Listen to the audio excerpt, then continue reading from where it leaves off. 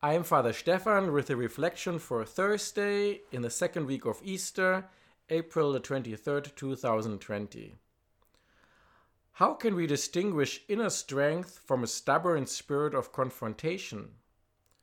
How can we be sure which of our convictions come from God and should be followed whatever the cost? These questions came into my mind reflecting on today's readings. The Catholic faith is not based on feelings or opinions. We do not suppose we are saved just because we feel we are saved. We neither claim a spiritual awakening nor a baptism of the Spirit as our assurance of faith. No, our faith is based on the revelation of God in His Son Jesus Christ. And to follow Jesus Christ and to speak in His name, we must be radical and willing to walk the way of the cross with Him. For Jesus was nailed to a tree, the most public and painful of deaths, in defense of His convictions. Our Gospel says that Jesus comes down from above and that the Father has entrusted everything to Him.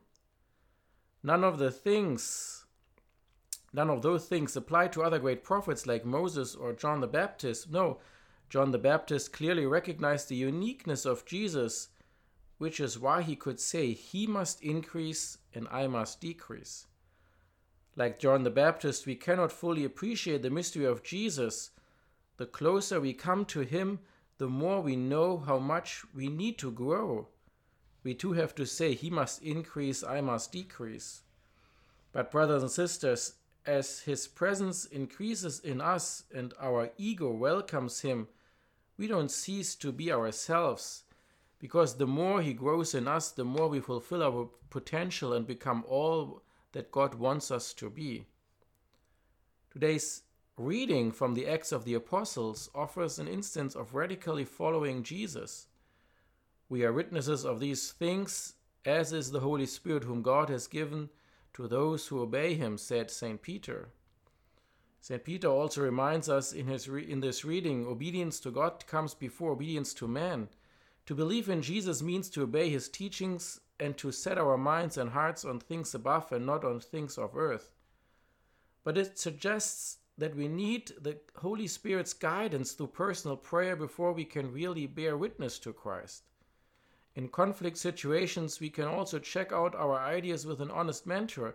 It is good to have someone who will tell us the plain truth and helps us to distinguish between courage and mere obstinacy. Prayer and spiritual guidance help to free us from our obsessions and our comfort zones. Another way of testing our ideas can be seen in Peter's reference to the God of our ancestors. Do we consult the Bible seriously to stay in tune with our faith? We need this kind of listening for a genuine integrated spirituality. If we just pick and choose texts to suit ourselves, it merely reinforces our fixed ideas. Brothers and sisters, we need guidance both from the Holy Spirit and tradition.